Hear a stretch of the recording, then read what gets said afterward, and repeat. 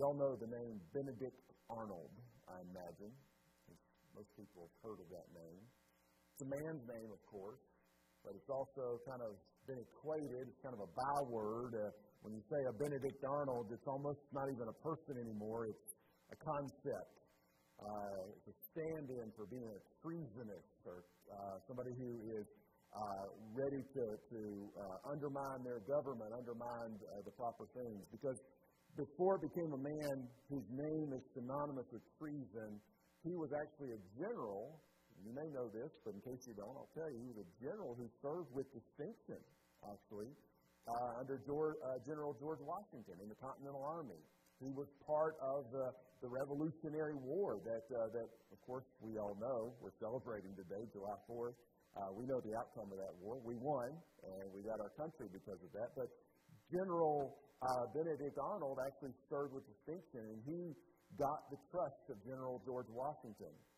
But somewhere along the way, something happened, and there's a couple of different theories on this.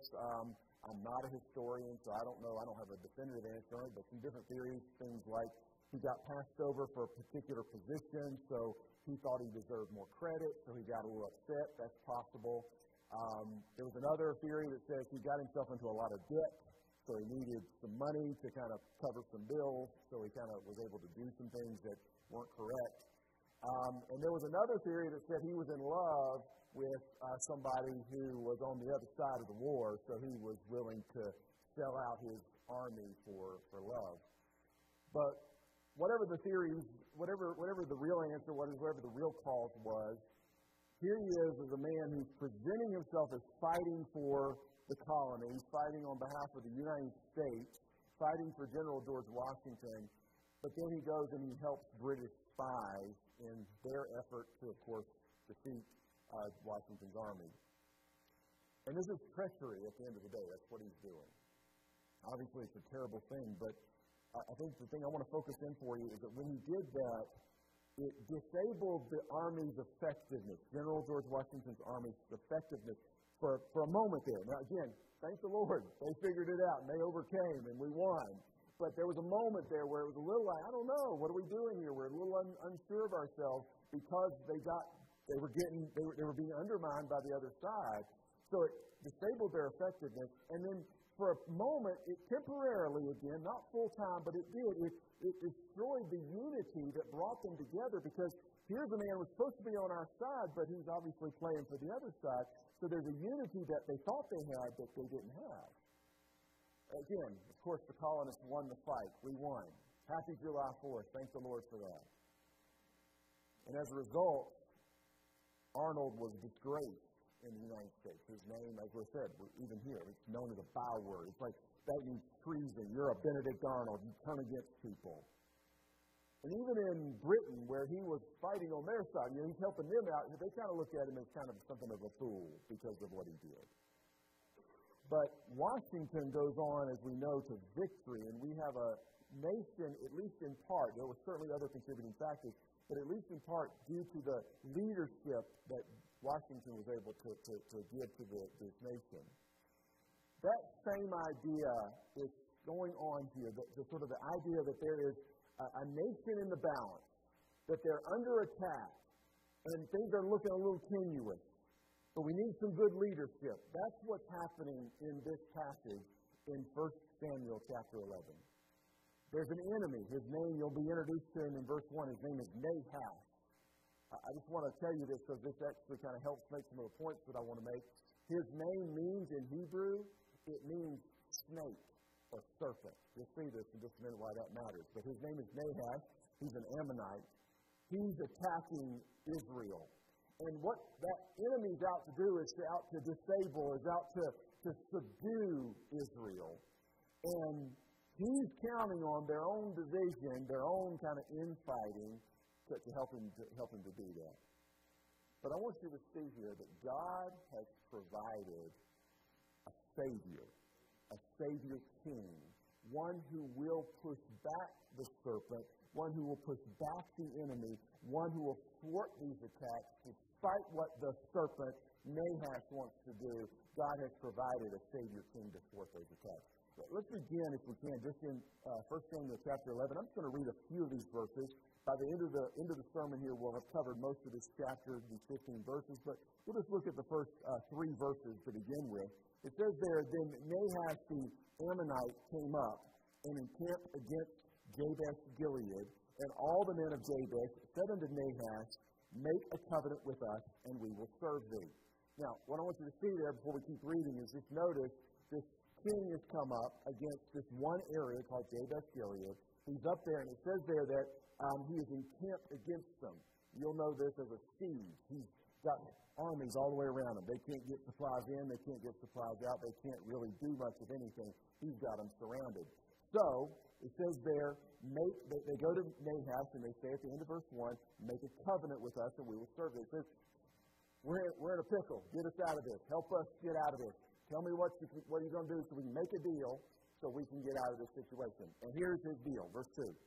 And Nahash, the Ammonite, answered them, on this condition will I make a covenant with you. This is how it's going to work. He says, that I may thrust out all of your right eyes and lay it for a reproach upon all Israel. He says, I'll make a deal with you. Let me cut your eye out, and I'm going to let everybody know that I cut your right eyes out, and then we'll be good. We'll be set.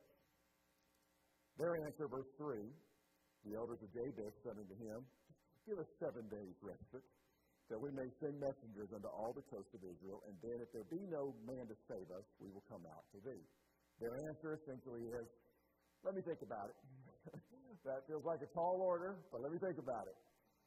If you'll give me this chance, let me send out a message to all of the rest of Israel. Because you've got to remember, Israel at this time is not a unified nation. The chapter prior to that, they finally kind of half-heartedly got Saul in as their king, but they're not all 100% on board. But they finally said, let me go send out a message to the rest of Israel, see if they'll help me. And if they won't help me, then we'll do it. That's what they're saying. What you need to see here is that Nahash, the serpent, has got them under siege. The only thing that Nahash wants to do is to disable them and to disgrace them.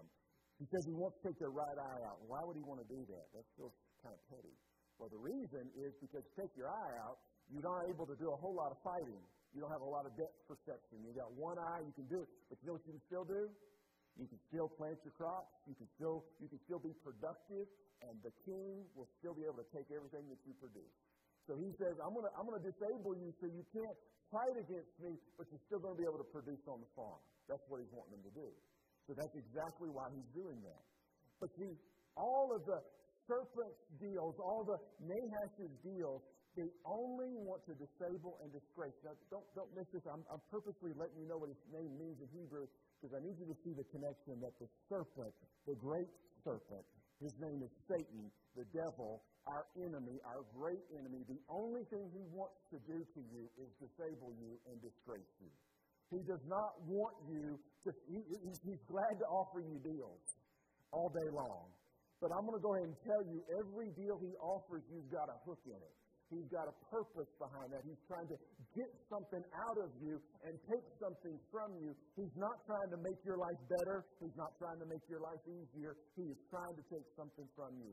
So if you are today struggling with sin, whatever that sin may be, the Bible tells me there's one answer. Kill the sin. Romans chapter 8 and verse 13 says essentially, if I don't kill sin, sin will kill me.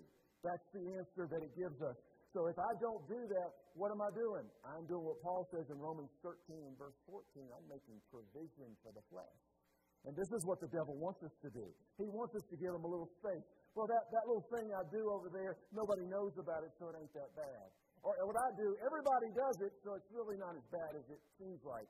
What we're doing is we're making space. We're making provision for the flesh. We're making a deal with the devil. And the devil's like, yeah, that's a deal I'm willing to take all day long because I'm going to take your right eye out. You can't fight me, but you can do what I'm asking you to do. That's what he's wanting you to do. If you are concerned about your children, as I am, or your grandchildren, you better fight for them. Don't let the devil lull you to sleep thinking your little angels are immune. I know my children are perfect. I don't know about y'all, but mine are perfect. But let me just go ahead and tell you, my children are not immune to the attacks of Satan. And the devil wants to make a deal with me to say, don't worry about them. You just quiet everything down. You just give them what they want. Everybody else is doing this. This is what everybody's saying. This is the way everybody's feeling. Where everybody's acting. You're being a little weird about stuff, so you just back off and let your child. No, that's the deal with the devil. He wants to disgrace you. He wants to dismember you. He wants to take you out of the game. He wants to do that to you. You have to actively get into the spiritual fight. Because as that man, Jesus says to that man in Mark chapter 9, his boy had been taken over by a demon. His boy had been taken over by a devil, and it was destroying him physically, destroying him in every way. And he tells that man, listen, you just have to believe in me. And of course, the man does believe. And his disciples come to him later and says, listen, Jesus, why couldn't we get that one up, take care of that one? And he says, this kind only comes forth by prayer and fasting. If you care about your children, what you don't do is what I am so guilty of doing. It's just, if everything seems quiet, everything's okay. No, it's not. You've got to get on your knees. You're going to have to spend some time in prayer. You're going to have to spend some time away from the refrigerator. And you're going to have to say, Lord, I need to seek your face for my children. Because the devil wants you to make a deal with him to just let it go. No, you can't. You can't. If you've got problems in this church or in this country, what we do not need to do is what the devil is asking us to do, rip out our right eye and turn a blind eye to it and act like it's not going on. La, la, la. If I can't see it, if I don't think about it, it's not happening. No, no, no. We cannot do that. He says that we have to seek the face of God for help. That is our only hope. We cannot overlook our problems. We can't settle with Satan on our sin. We can't turn a blind eye to the damage the devil has done. Because it seems like an easy way out. What he's doing is he's coming to us and saying, I know you're struggling with this, but here, just take this. Just take this, peace and quiet. Just take this, nobody's saying anything bad to you. Just take this, there's no loud voices fighting you. But just take this, that it just goes along. It's easy to get along with that. Just take this. And what he's doing is he is hobbling you for the real fight that's to come. Can I just tell you this, and we'll make this point and move on to my next point. Let me just say this and move on.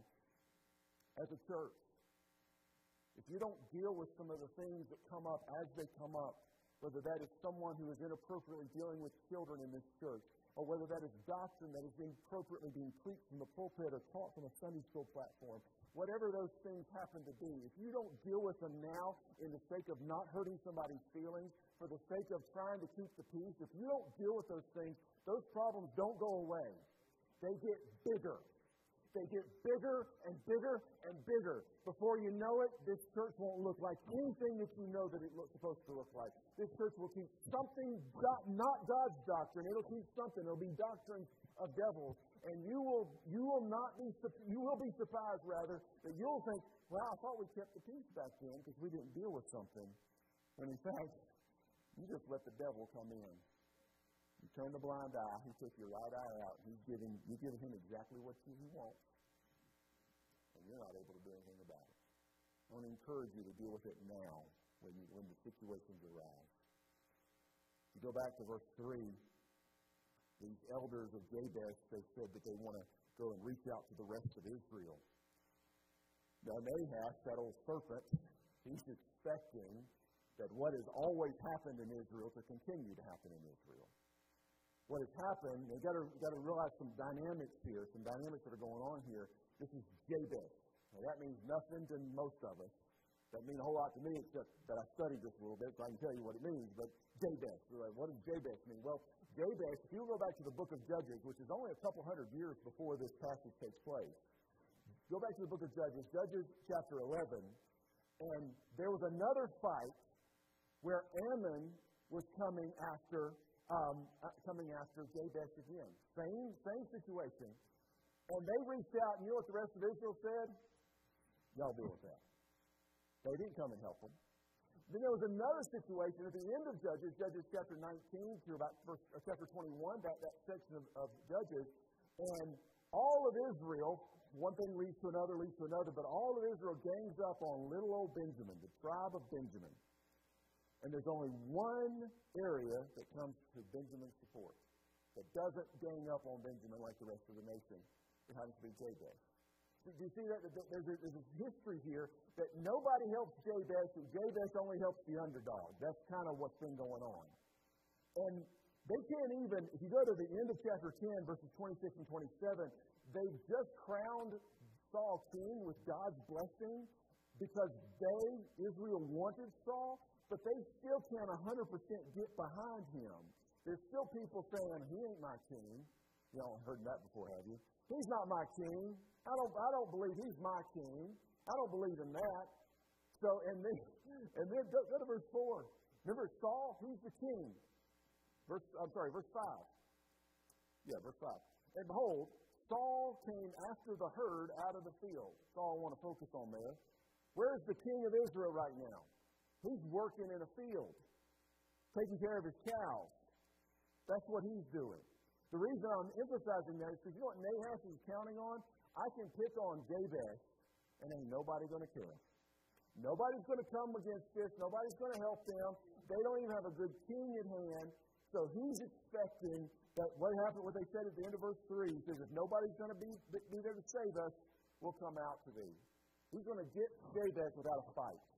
He's going to get. That's what he's expecting.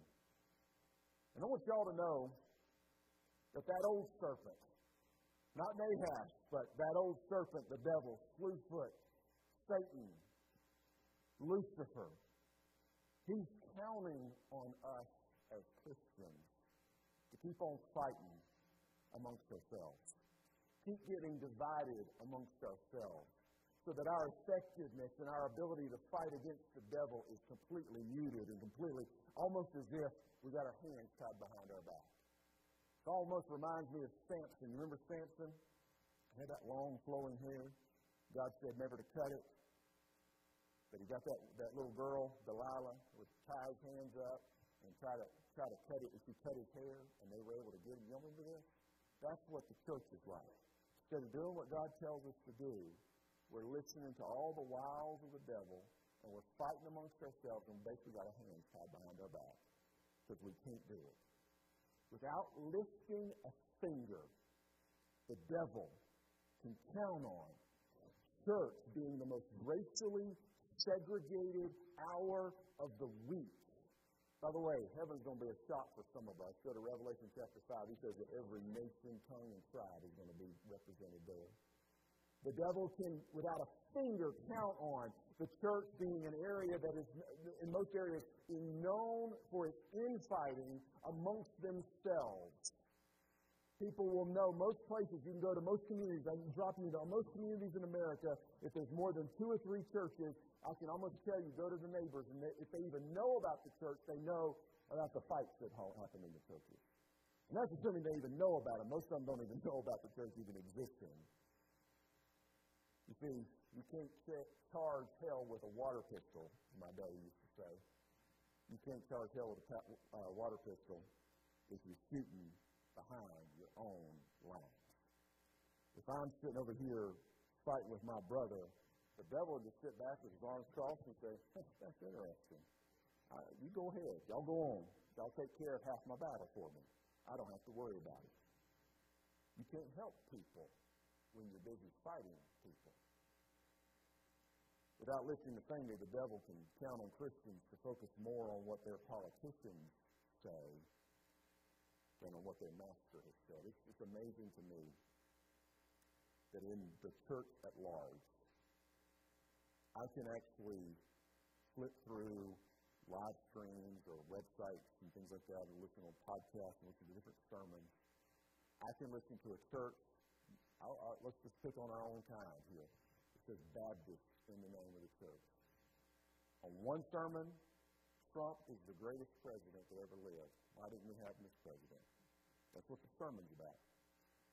Next one, that same Baptist on the sign. I don't understand why the Supreme Court would overrule Roe versus Wade. Women have a right to kill their babies. Why are they doing that? Because they've aligned themselves not with the master, but with a political party. See, this pulpit, I'm going ahead and go out on a limb. Get real quiet in here, so maybe I'm upsetting some folks. I'm sorry. But my time's limited, so y'all can throw tomatoes at me when I walk out the door, I guess. But This pulpit's not about promoting one party over another. It's not about following behind what does Washington tell us to say. We have a master. They killed him, by the way. They put him on a cross. We follow after him, and the Bible says, Jesus says, listen, they hate me. What do you think they're going to do to you? So our job is not to go get our talking points from some political party. I don't care which party you like. That's not our talking points. Our talking points come from Jesus. And you know what? Sometimes the Republicans are going to like that. Sometimes they will. I am against abortion. And the Republicans right now are going to say, amen, hallelujah. Sometimes the Democrats are going to like our talking points.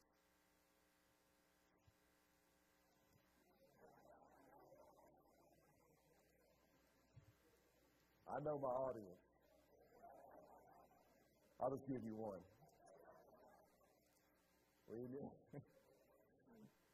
Y'all make me nervous. I'm going to give you one, seriously.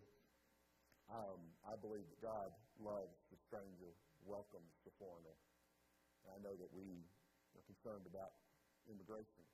And I understand that. But immigration, I don't care what parties say. What does Jesus say? What does Jesus say? You may agree or disagree with me on any of those points. But the point is, don't go talking to me about the Constitution of the United States of America. Talk to me about the Savior of the world. Ask me what does Jesus say. And if I disagree with Jesus, then I'm wrong. And I want you to make me right. But if I disagree with your political party, this stump speech, and that politician, take me on. I don't care. My job is to follow after the Master, because what the devil wants us to do is to get more aligned with political positions than with the Master's position. See, Satan is counting on us to continue to fight and be divided. Because there are men, women, and children in this community who have very real spiritual problems, very real physical problems.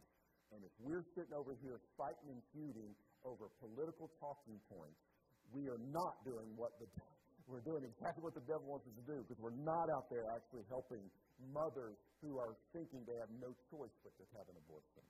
We're not out there actually helping little children whose moms and dads are not caring for them. We're not out there sharing the good news of Jesus with people who we think are scary because they don't believe like we do.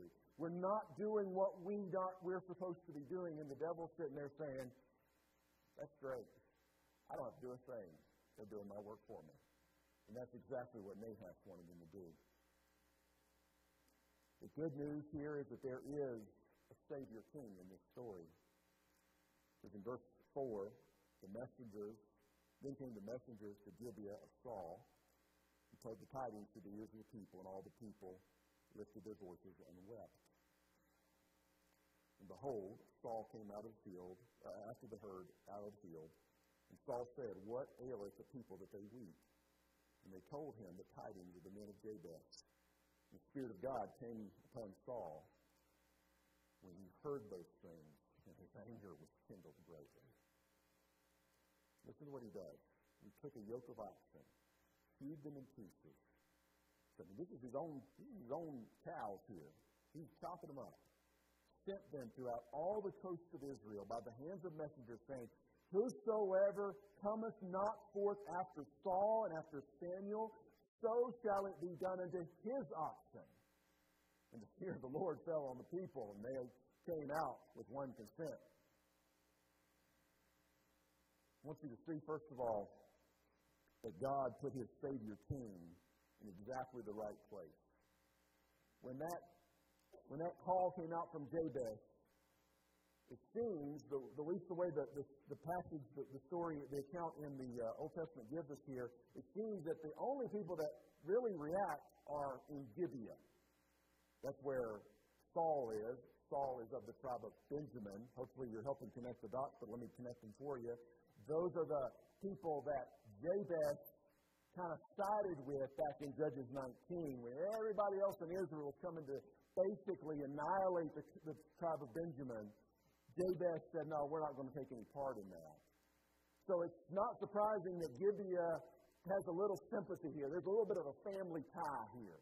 And again, not surprising that God allowed the king to be from that same tribe, from that same city, sitting there working with his animals in the field. He's out there at that time, and it just so happens, and I put quotes around that because that's nothing just so happens in God's planning and God's timing. But it just so happens that where the message would hit home the hardest, there happened to be the man that God put in place to protect the whole nation. It just so happens that God let him hear the message, and when he heard the message, he reacted, because that's what the Savior King does. He acts for his people.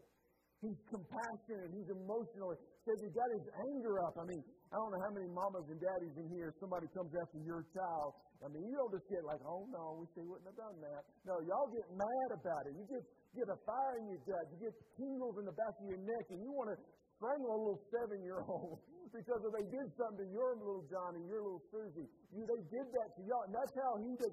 You get compassionate. You get emotional. He's concerned for these people. He is the strong one who goes and protects the weak. His Jabez, under siege, can't do anything that Nahash, the serpent, won't let him do. And he knows that he's got to stand in the gap. He's got to protect them. And then what does he do? He makes a sacrifice for the unity of the people. He takes his own oxen and chops them into pieces.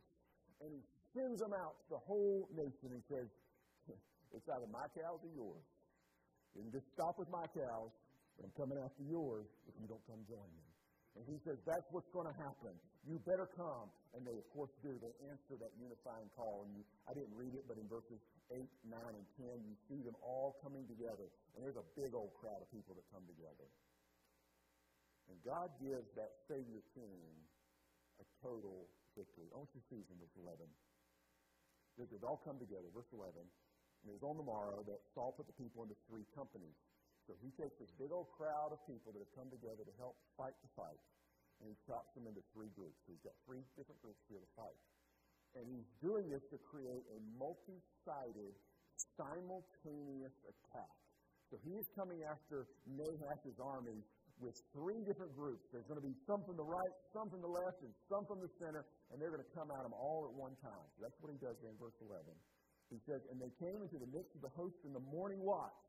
They're doing a sneak attack, a surprise attack. This is sometime between 2 a.m. and 6 a.m. They come first thing in the morning. First of all, they're doing it way early in the morning when they're not expected to be attacked to begin with. And then on top of that, Nahash is expecting nobody to answer the call. He's expecting just to be able to have them walk up to him and say, take my right eye out. We're good now. We're going to be your servants. He's expecting that to happen. Yet he comes in, Saul comes in at between 2 and 6 in the morning and attacks them. And look what it says, and slew the Ammonites until the heat of the day. Boy starts at 4 o'clock in the morning and keeps going till noon. I mean, he's working all day killing these boys.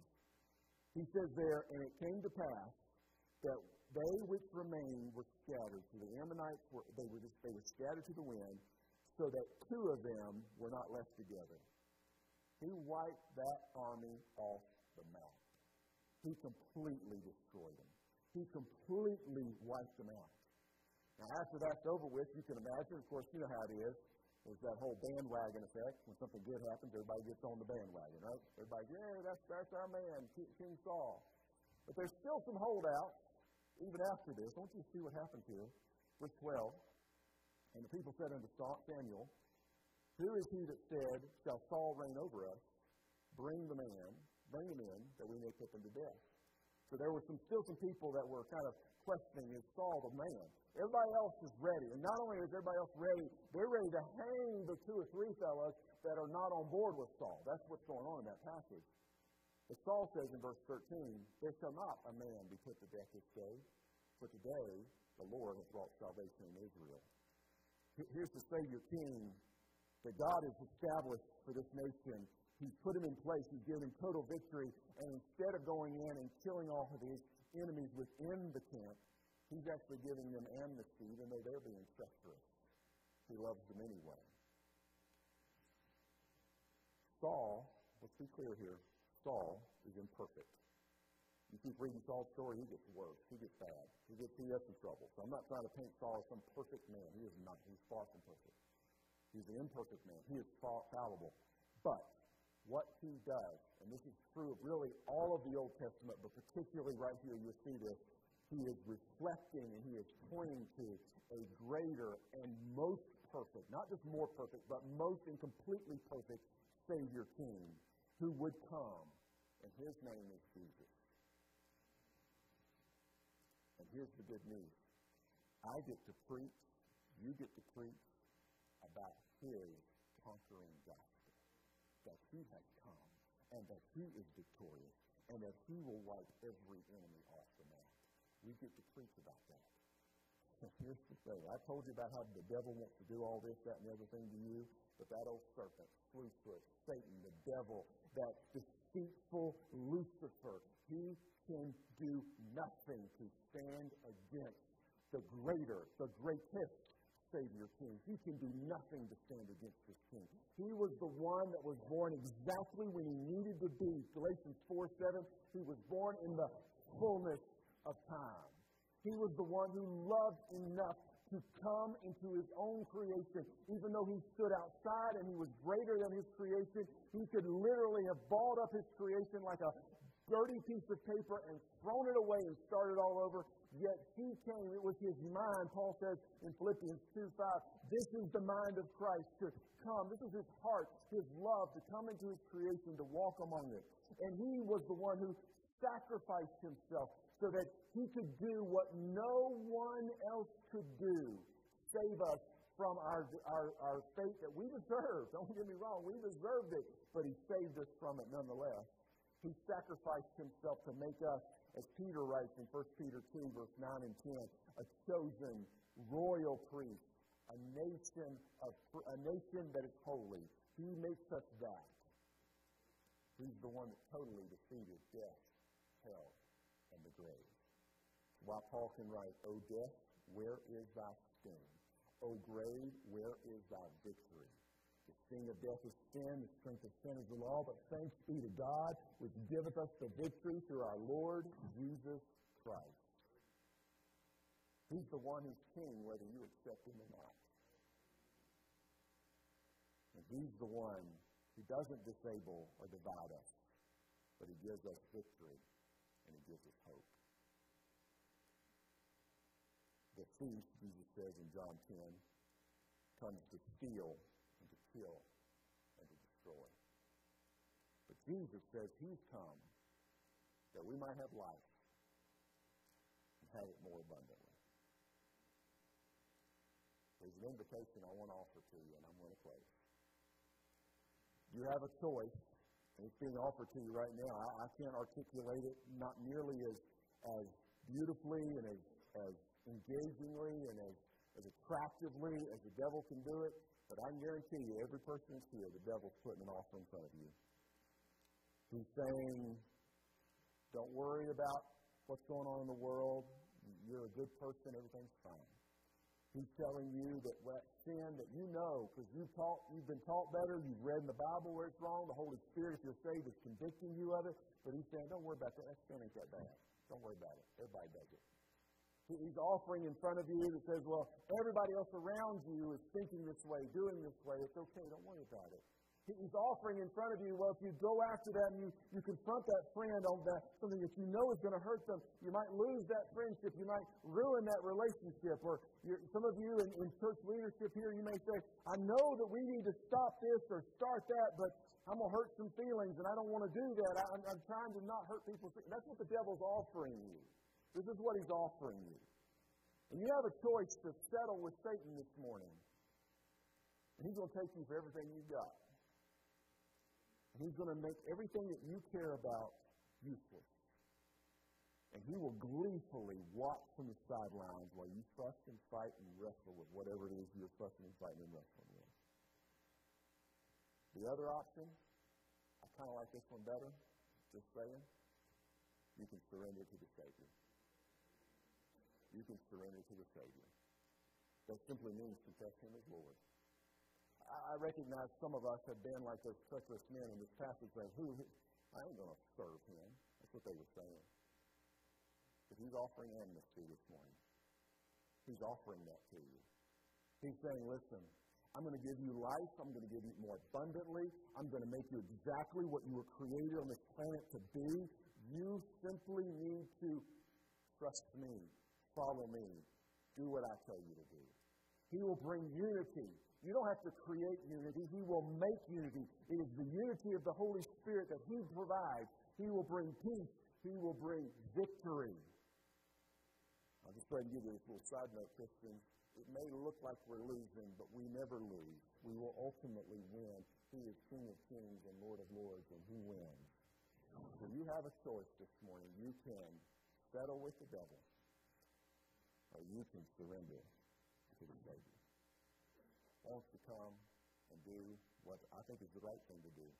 Let's surrender to Jesus. Take your problem, take your worry, take your sin, and say, Jesus, it's beating me up. It's killing me. Stop to kill me. It's yours. Jesus, Savior, King, He will grant victory. If you're not a believer this morning, if you're not a Christian this morning, the devil wants to make you a deal. He says, you're fine. You ain't got to worry about this Jesus stuff, this gospel stuff, this believing stuff. You're going to be fine. You're a good person. I want you to know right now, Jesus is the only hope to heaven. He is heaven. He is the one you must have. And you need to come to Him and say, Lord, I don't know how to do this. I'm not perfect. But I know you can. He'll fix it. He'll save you. All the time.